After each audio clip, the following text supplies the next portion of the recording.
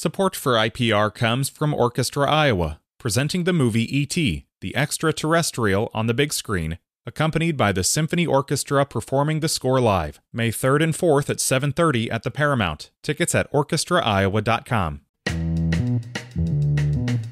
Today is Thursday. It is the 13th of October. This is Here First from IPR News. I'm Clay Masters.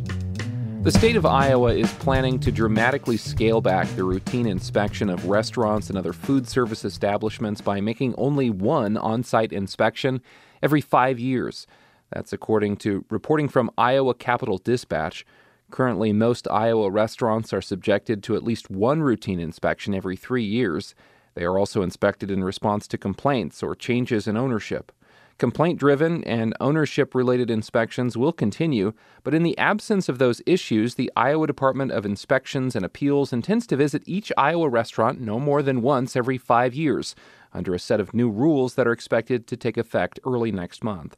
The new administrative rule covers other businesses that sell prepared foods, such as grocery stores with delis, sushi bars, or other ready-to-eat items. Some of Iowa's neighbors, such as Minnesota, South Dakota, and Nebraska, have seen new bird flu cases this fall.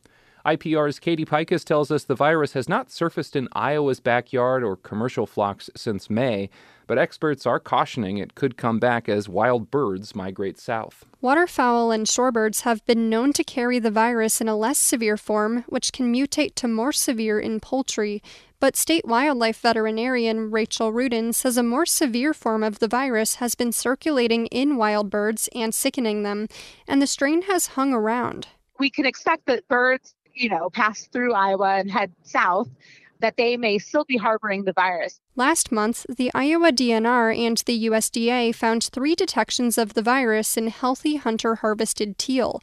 As the fall migration intensifies in Iowa, Rudin says it's unclear what impacts the virus may have. The Iowa Department of Ag says new bird flu cases in nearby states are an early warning sign for Iowa. The candidates in Iowa's new 2nd Congressional District revived their strong disagreements over abortion policy during a joint TV appearance last night.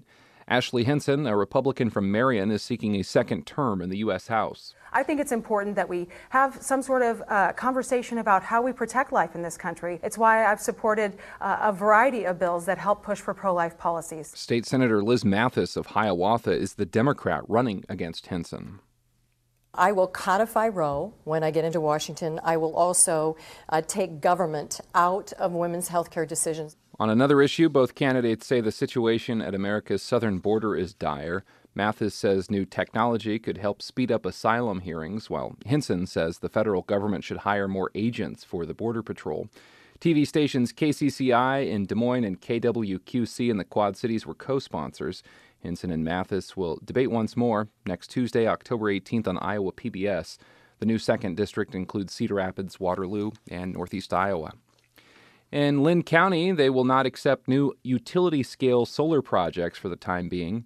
The Linn County Board of Supervisors approved a moratorium on rezoning applications for renewable energy overlay districts. Staff are taking the time to review renewable energy standards for the county in light of 2 recent utility-scale applications.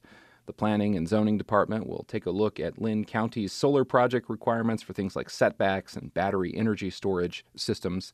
The moratorium on new utility-scale solar projects will end after 3 months unless the county supervisors extend it.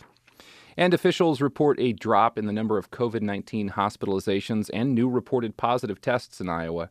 As of yesterday, the Federal Department of Health and Human Services reports 174 Iowans hospitalized have tested positive for the virus. That's down from nearly 200 last week. This is Here First from IPR News. You can find this podcast wherever you subscribe. I'm Clay Masters.